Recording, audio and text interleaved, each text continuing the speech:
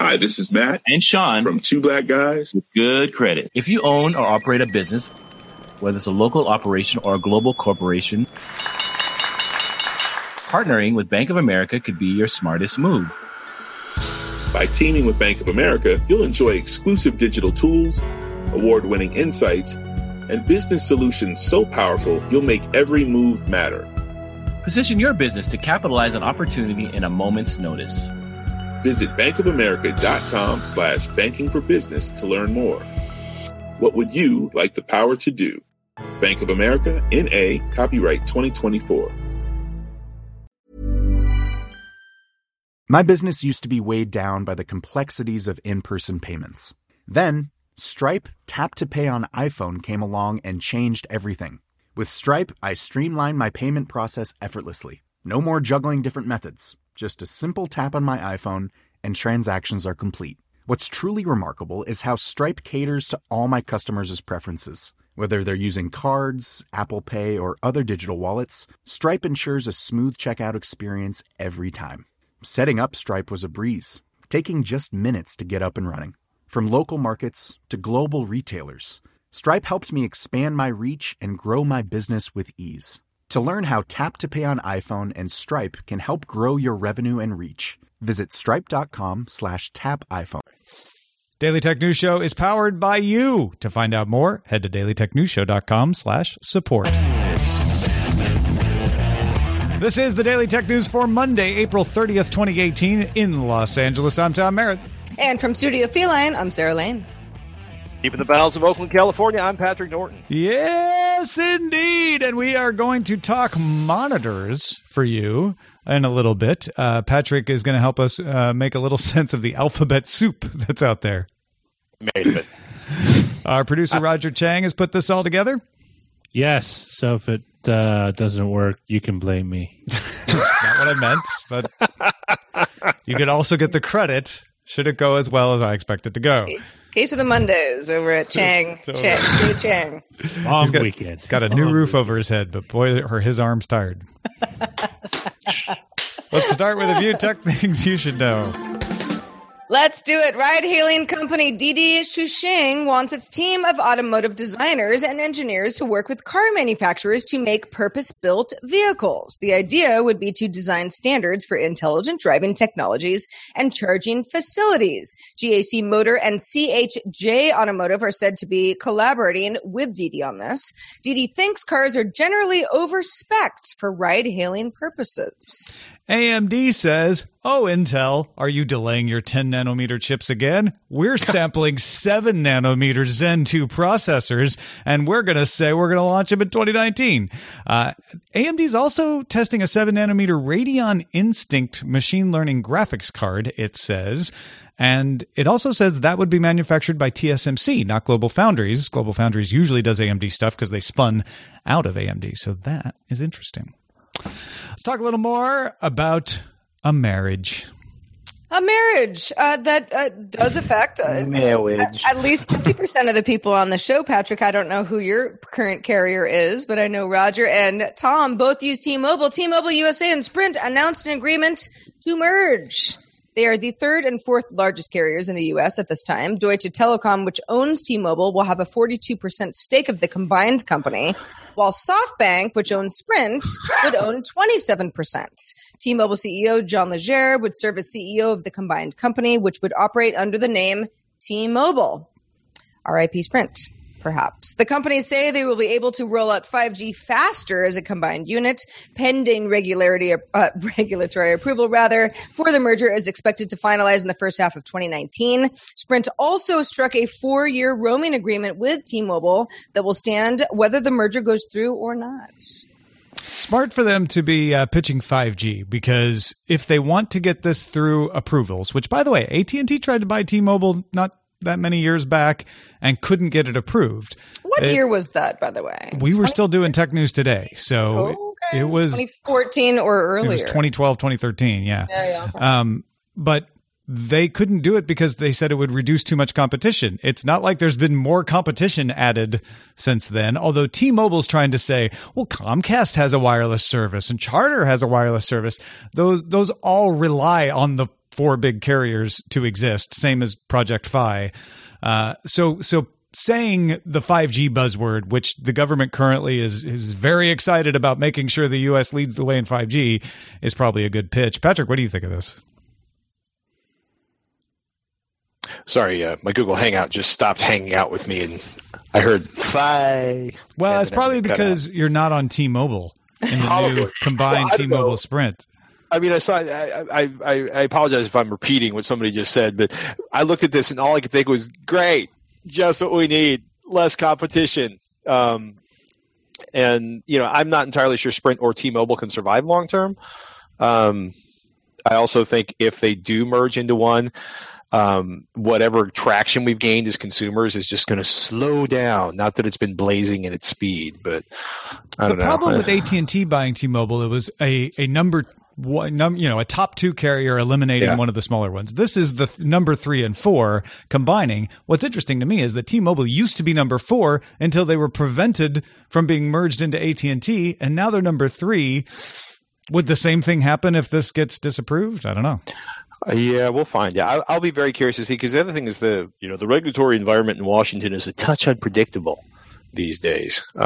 So I'll be kind of curious. I don't know. I think also ever since the great Comcast smackdown, I think also they're certainly listening a little bit more than usual outside of the FCC in Washington. So we'll see. Back in the 1990s, Jean-Noel Friedman bought France.com and set up a website for people in the United States who were interested in French culture. He even cooperated with French agencies on its development. One of those agencies was the Ministry of Foreign Affairs of France, who, in 2015, sued Friedman for control of the domain. In September last year, a Paris Court of Appeals ruled that the site infringed France's trademark on France. And on March 12th, Web.com, which was where Friedman had bought the site, transferred the domain to the French Ministry of Foreign Affairs. Now, Friedman has filed suit as of April 19th in Virginia federal court, accusing France and VeriSign, the registrar behind it all, of cyber squatting and reverse domain name hijacking. Ever heard of France.gov, France? Or .fr, your entire domain name you own? But okay, I mean, when we went to sign up for the squat on, all things considered, right? I admire the man for bringing up the lawsuit. I just don't see any hope of him actually winning this one. Although it would make him really happy if he did. Well, it's odd because a Paris court says France gets France.com. What's a U.S. court going to say? This is a French-born U.S. citizen who operates France.com. And I mean, there are lots of other situations like this. The first one that came to mind is Hawaii. Our friend Ryan Ozawa out in Hawaii, who owns the Twitter domain or the Twitter name Hawaii, he has been very careful to use his powers for good so he doesn't get in trouble with the state. So I hope this wouldn't lead somehow to that changing. Well, I don't think he was doing anything bad. I think it was, he built up a business. It was a U.S. domain. It was a U.S. business.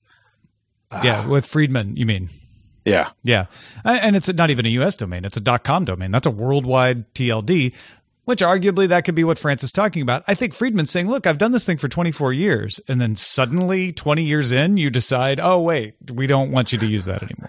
You should have started whining in 1996 when everybody else started defending their domain names. Exactly. Pre-orders for the Atari VCS open May 30th on Indiegogo. A time-limited collector's edition will feature the classic wood-like front paneling, and the rest will be a black version called the Onyx edition. There will also be packages for a classic joystick, a modern controller. It will have an AMD processor, support 4K HDR and 60 frames per second gameplay, Wi-Fi, USB 3, and Bluetooth 5. Bluetooth 5. Wow, we're up to that already. It will come with more than 100 classic Atari games and be able to support an unknown, at this time at least, list of popular modern games. Shipping is expected spring 2019. Nostalgia. Is there any limit? No. Couple $100 gets you something that looks vaguely like a 2600.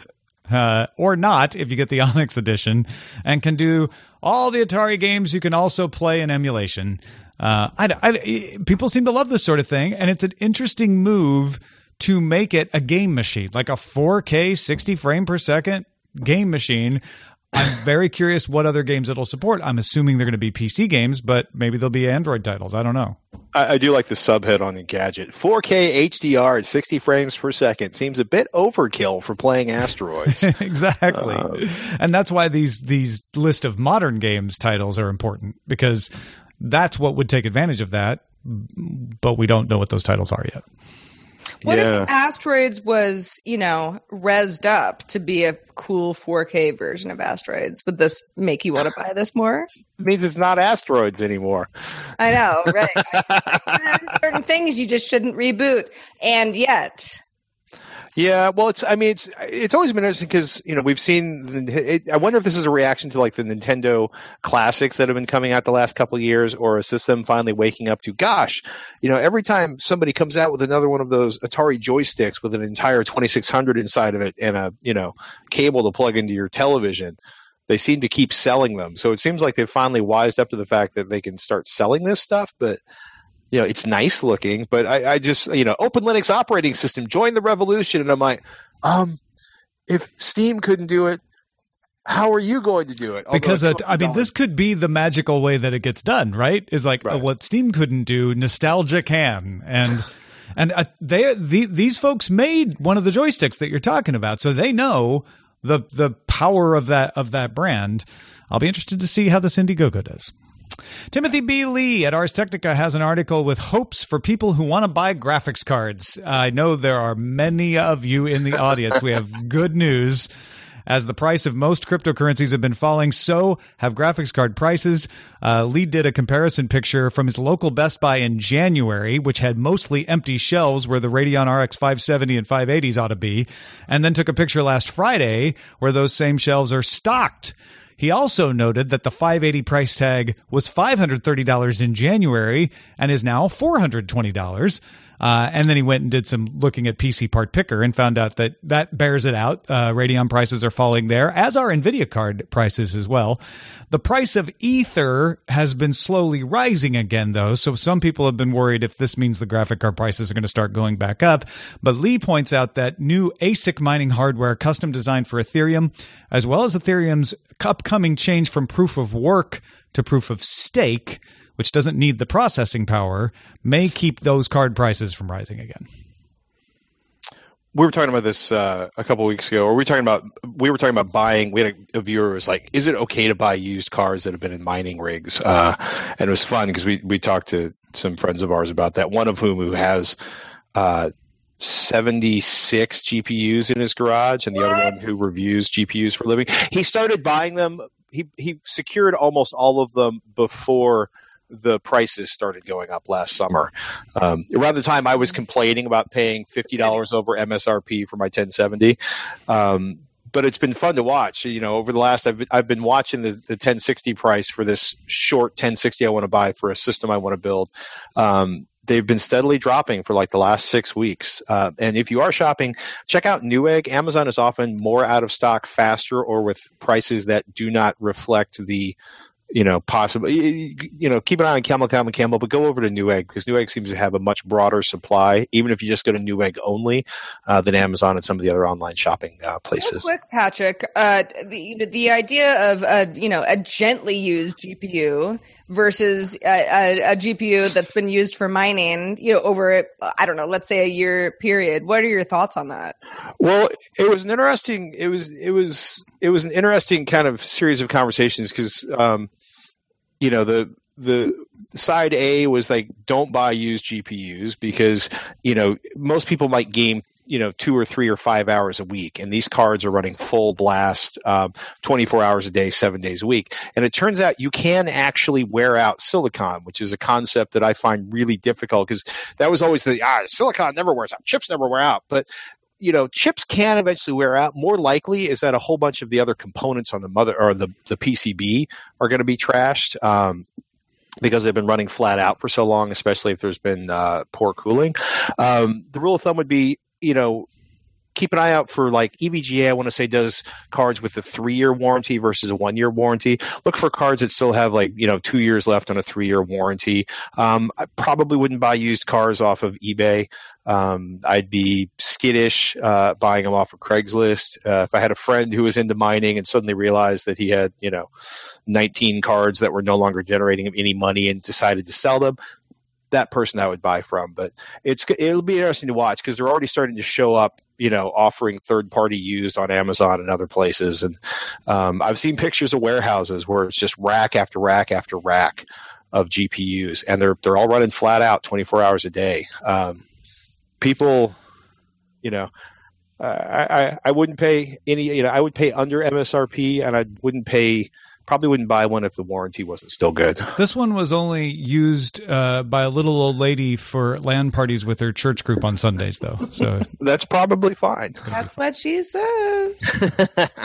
China Times reports analyst Ming-Chi Kuo has left KGI Securities for another firm where he's going to focus on emerging industries. Of note, Kuo has been one of the leading analysts covering Apple for years, often predicting correctly what the company would do. So kind of interesting that he's decided to, expand or move on entirely. Yeah, maybe he just got bored with covering Apple supply chains. And he's that would be okay. It doesn't matter how many times I'm right. People just always remember when I was wrong. I'm out of here. I just want to talk about Android for a minute. Maybe he's just looking at Apple's declining influence. I'm going to say that just to get the hate mail. Okay. And he's decided he wants to move on to the next big thing. Well, and honestly, you may be onto something there where he says, Apple's predictable now. It's really not that interesting to try to guess what they're going to do. I'm going to move on to emerging technologies because that's more unpredictable. That's more of a challenge. And the fact that Apple is being more forthright, at least, from a PR standpoint, relatively speaking, about what's going on and what they're doing and the supply chain and the rollout is maybe there is less scoop for somebody like Kuo, and he feels like there are other areas that he can. Many of us have those stubborn pounds that seem impossible to lose, no matter how good we eat or how hard we work out. My solution is PlushCare. PlushCare is a leading telehealth provider with doctors who are there for you day and night to partner with you in your weight loss journey. They can prescribe FDA-approved weight loss medications like Wegovy and Zepbound for those who qualify. Plus, they accept most insurance plans. To get started, visit plushcare.com/weightloss. That's plushcare.com/weightloss. My business used to be weighed down by the complexities of in-person payments. Then, Stripe Tap to Pay on iPhone came along and changed everything.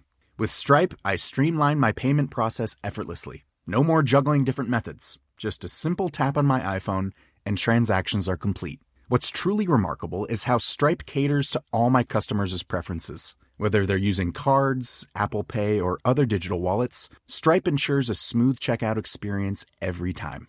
Setting up Stripe was a breeze, taking just minutes to get up and running. From local markets to global retailers, Stripe helped me expand my reach and grow my business with ease. To learn how Tap to Pay on iPhone and Stripe can help grow your revenue and reach, visit stripe.com/tapiphone. The Claude 3 model family from Anthropic is your one-stop shop for enterprise AI. With models at every point on the price-performance curve, you no longer have to make trade-offs between intelligence, speed, and cost. Claude 3 Opus sets new industry benchmarks for intelligence. Sonnet strikes the perfect balance between skills and speed, and Haiku is the fastest and lowest cost model in the market, perfectly designed for high-volume, high-speed use cases. Join the thousands of enterprises who trust Anthropic to keep them at the frontier. Visit anthropic.com/Claude today. Be an expert in. Although recently there was the whole Apple memo about security that was leaked, so it's not like they don't take security seriously anymore. But I did find it odd too that Mark Gurman's tweet, of course, Mark Gurman works for Bloomberg, famous at having very good sources about what Apple's going to do. Mark Gurman's tweet about Kuo leaving was the one that's picked up by everybody because I think he's seen as sort of the heir apparent to don't worry, if you want to know what Apple's going to do next, Gurman's still on the beat, so it's going to be fine. Yeah. Hey, folks, if you want to get all the tech headlines each day in about 5 minutes, be sure to subscribe to dailytechheadlines.com, available on the Amazon Echo, Google Home, and Anchor app, as well as a podcast. And that are our top stories. All right, Patrick, monitor upgrades. It's something that a lot of people need to do, but you don't always hear people talking about it because it's not something you need to do all the time. When should we do it? What do we need to know if you're out there looking for a monitor? Well, okay, first question. Everybody in the podcast right now, Tom, Sarah, what monitor are you using? What resolution is it running at? And how long have you had it?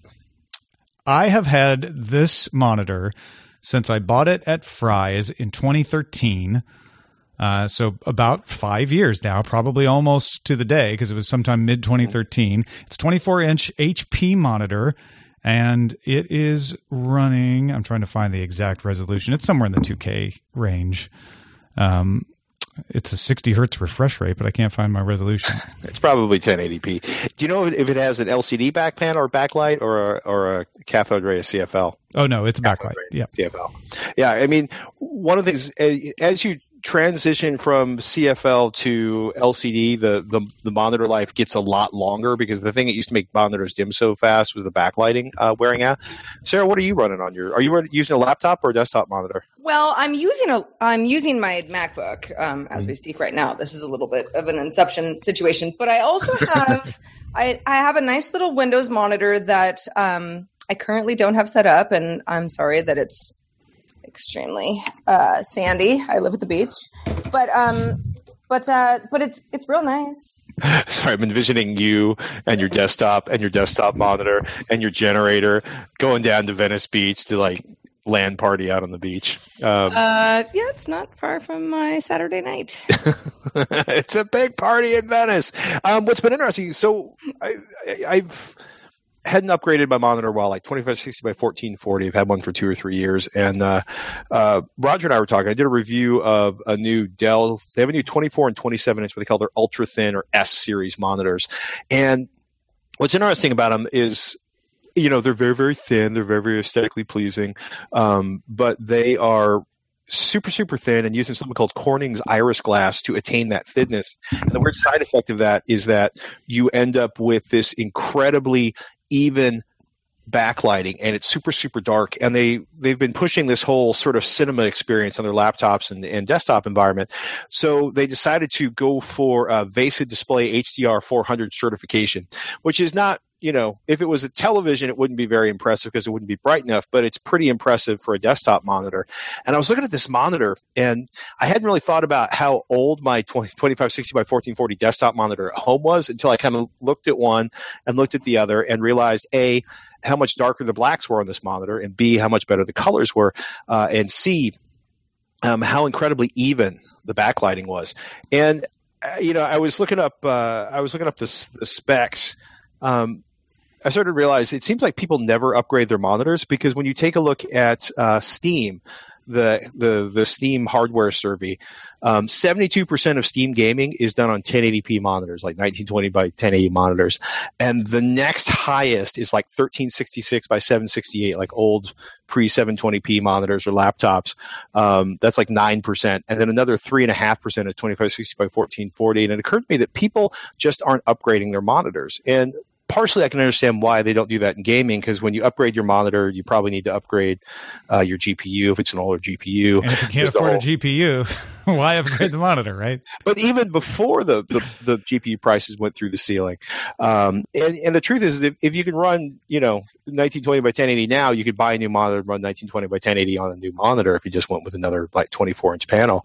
But it was odd to me to look at the specs for this monitor and realize it was like, I want to say greater than 85% PCI 3 color gamut, and which means that this $380 27-inch desktop monitor actually has more colors, or has a larger color space than most full-size 4K HDR televisions that were sold in 2017. So monitors are getting a lot better. There's still a lot of crappy monitors out there, but it seems like you look at like productivity or content creation, where I look at, like, for me, my sweet spot is an ultra wide monitor. I run a Dell U3415, and programmers and Excel spreadsheet jockey sit down in front of this monitor and start panting, because it's essentially 3440 by 1440. And for my programming friends that want that last, few pixels to 1600, I understand you can do that.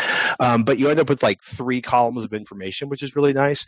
And then 4K and 8K monitors are really fantastic for people who are doing content creation, or if you want to have a massive amount of applications up on a monitor simultaneously. Gaming, the higher resolutions are incredibly difficult to drive, especially now because the GPUs are so expensive, even though the prices are coming down. And then you have to kind of choose like, oh, do I want a G-Sync monitor or a FreeSync monitor? Mostly though, people just want higher refresh rates. That's why I was laughing when you're like, oh, to provide some clarity. And the thing I was laughing about is like, if you're not a gamer, you don't need G-Sync or FreeSync. If you're not a gamer, you don't need a monitor that refreshes at 140 frames per second. It is amazing to look at this, like, the 24-inch 1080p version of that Dell monitor, which, I wish it had a vertical adjustment. But it was amazing. The blacks are much blacker than I've seen from an LCD. The colors are very, very accurate, very, very bright. It goes up to like 400 nits, which is pretty bright for a desktop monitor. And it was amazing how much better it looked than my 5-year-old monitors. I think the thing I wanted to say. And how much again? The 24-inch 1080p one is $230, and the 2560 by 1440, the 27-inch one, I think today it's $380. Last week it was $350. Mm-hmm. That's the street price, not the MSRP. So not dirt cheap, but not outrageous. No. Yeah. No, I mean this would be like a premium. Maybe not as premium as an ultra sharp, from the business side of things over at Dell. If you get an 8K, if you get 8K in a monitor, what is that useful for yet? One, it'll force you to upgrade your GPU if you have anything less than a 1070, or it did for me. That's how I ended up buying a 1070 last year before everything went insane. Was I had to upgrade my GPU because I could not literally buy anything less than a 1070 and feed an 8K monitor. And I bring that up because it certainly isn't gaming. And it is interesting to have the equivalent of like 16 1080p desktops on one screen, which is kind of crazy when you start realizing just the massive amount of pixels. So you can put a lot of apps up. You can put a lot of apps up, especially if you make them really tiny. But the thing that kind of blew my mind on it was realizing that you essentially end up with a Retina display-like experience on this massive panel. Yeah. The pixels at 8K, the pixels are so small. They are invisible, and to use the Robert Heron approved term, it was luscious. Well, when you're talking about a monitor, you're close enough that can start to make a difference versus a television that you're sitting 10 feet away from, maybe. Yeah, I mean, if you're 20 feet away from the television, buy a 720p television, buy a 1080p television, because you can't tell. Yeah. But it was really amazing to me to be like, this far from the monitor, and it's like that first time you saw a super high res phone display, because you're like, quad 4K. It's like, wow, that's just. It's true. Know what I mean? There are definitely those moments where you're like, I just don't care about Retina. And then you're like, oh. Now I care. Now I do. I can't go back. And then you look at your phone and you're like, oh, God. I didn't want to buy a phone this decade. Yeah. But the 8K monitors are certainly bleeding edge, if for no reason than age driving them is really expensive. But this is like an 8K monitor right now is a $3,700 monitor. Yeah. So the people buying those are, they're working in production, they're early adopters. They're rich. Yeah, or let's say you're a photographer. You can open up a 35 megapixel image. If you can justify the purchase, great. Yeah, if you have but the a means. lot of people are still trying to figure out how to justify that kind of purchase. Yeah. Well, which brings us to that $350, $380 27-inch monitor, where it's a nice, healthy, but not terrifying jump up from 1080p in terms of, because it's frustrating because I hate working on anything other than my ultra wide now, because I've gotten so used to having multiple applications stacked. And then even working on my, working on my laptop, which has a fairly high resolution, still seems so tiny because I can't spread things out the way I do on my desktop, as silly as that might sound. Yeah. It doesn't sound silly. There are a lot of things I still do desktop. I can't do it in any other way. I'm feeling cramped just right now looking at my 27-inch monitor and hearing us talk about this. So. It's time to upgrade your resolution. Yeah. Hey, thanks to everybody who participates in our subreddit. You can submit stories and vote on them at dailytechnewsshow.reddit.com and join in on our Facebook group at facebook.com/group/dailytechnewsshow. Always good to get a perspective from across the pond. So let's check in with Nate Langston to find out what's been catching their eye in the UK. Thanks, guys. Well, this week we listen in on Facebook CTO's grilling by lawmakers here in Britain. We've got some essential sound bites if you want to hear some of the angriest moments. Seriously, if you thought Ted Cruz gave Zuckerberg a hard time the other week, you're in for a surprise. Plus, more than a third of all songs in the Spotify Top 50 in the UK now contain swearing. So, Spotify is rolling out a trial to filter out explicit tracks. But we look at the wider problem in song lyrics as well, such as violent or sexual subject matter, and discuss ways to tackle this in music, similar to how it's handled with games and movies. All that and more at techpodcast.uk. Excellent stuff. Thank you, Nate. Let's check the mailbag. First email comes from Tyler. This is about MoviePass. We've been, kicking around the idea, like, is this a viable model? What's going to happen with it, etc. Tyler says, I was writing in to comment on your MoviePass conversation the other day. I don't think it's hard to believe their claims of making profits on a large number of subscribers. It takes me 30 minutes to get to a theater. Then I usually am only able to go on weekends while my wife is at home napping with the kids, right? Parents, you understand that. I waited in incredibly long lines for my card. I had a problem with it after I got it. And then I only have actually used it maybe 4 times. I'm pretty sure it was a month, possibly even 2, when I went unused completely, didn't use it at all. I'm sure that their dream customer is not me. Either way, I don't feel special. So imagine there's plenty of people out there that just give them money for no good reason. Although maybe he is the dream customer because he's not actually using it as much as, he wanted to, but he doesn't cancel a subscription. Also, I remember sometime last year, I think it was in a Engadget article that claimed that J.J. Abrams and Steven Spielberg, among others, were supposedly all for day and date releases. I feel it's not so much the tech company theaters should worry about, but maybe the filmmakers as well. I just love this because, Tyler, usually we get the emails saying, like, there's no way they could be making money. I have MoviePass and I see hundreds of films. And Tyler's like, they must be making money because I never use it. So it's pretty funny. Exactly. Got another email from Darcy. This is real quick. This is we had a really, really good Friday Roundtable episode. If you haven't listened to it, please give it a listen. And Darcy enjoyed it as well. Says, love all your shows. But the roundtable this week pushed me to subscribe to Patreon. Yay! It's your shows that I watch and listen to while getting ready for work each morning. Thank you. And then said, lol, because it was all Canadian. Thank you, episode, so, yeah, got that. Darcy, thank you. That's awesome, Darcy. Thank you so much. Yeah, totally. And thank you to Patrick Norton, as always, for being on the show regularly. Patrick, where can people keep up with everything you've been doing lately? They can sneak into my house and observe quietly from a corner. Oh, okay. That would be bad. How about that would probably be the best way to know your life. Yes, but the children will bounce on you and the dog will eat you. TEKTHING.com, techthing.com, or avxl.com, which is the podcast I do with Robert Heron talking about home theater and audio gear. Thanks to everybody who is supporting us on Patreon. At April 30th, the last day, it looks like we may end up with about 19 more patrons than last month.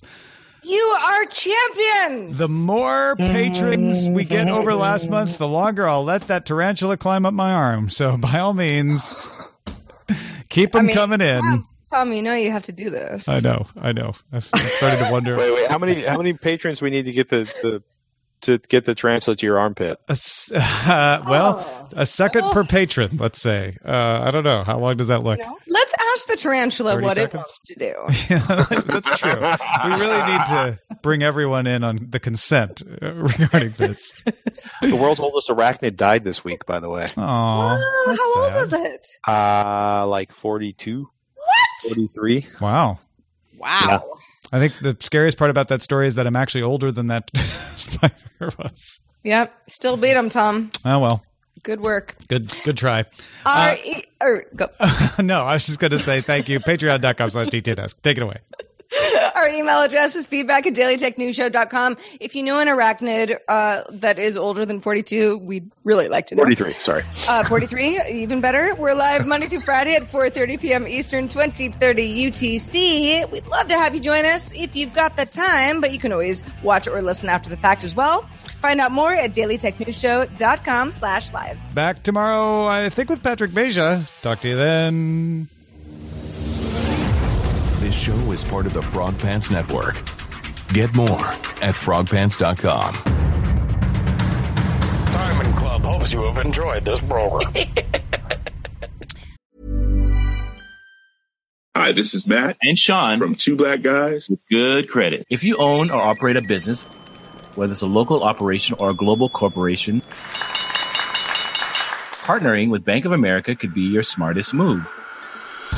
By teaming with Bank of America, you'll enjoy exclusive digital tools, award-winning insights, and business solutions so powerful you'll make every move matter.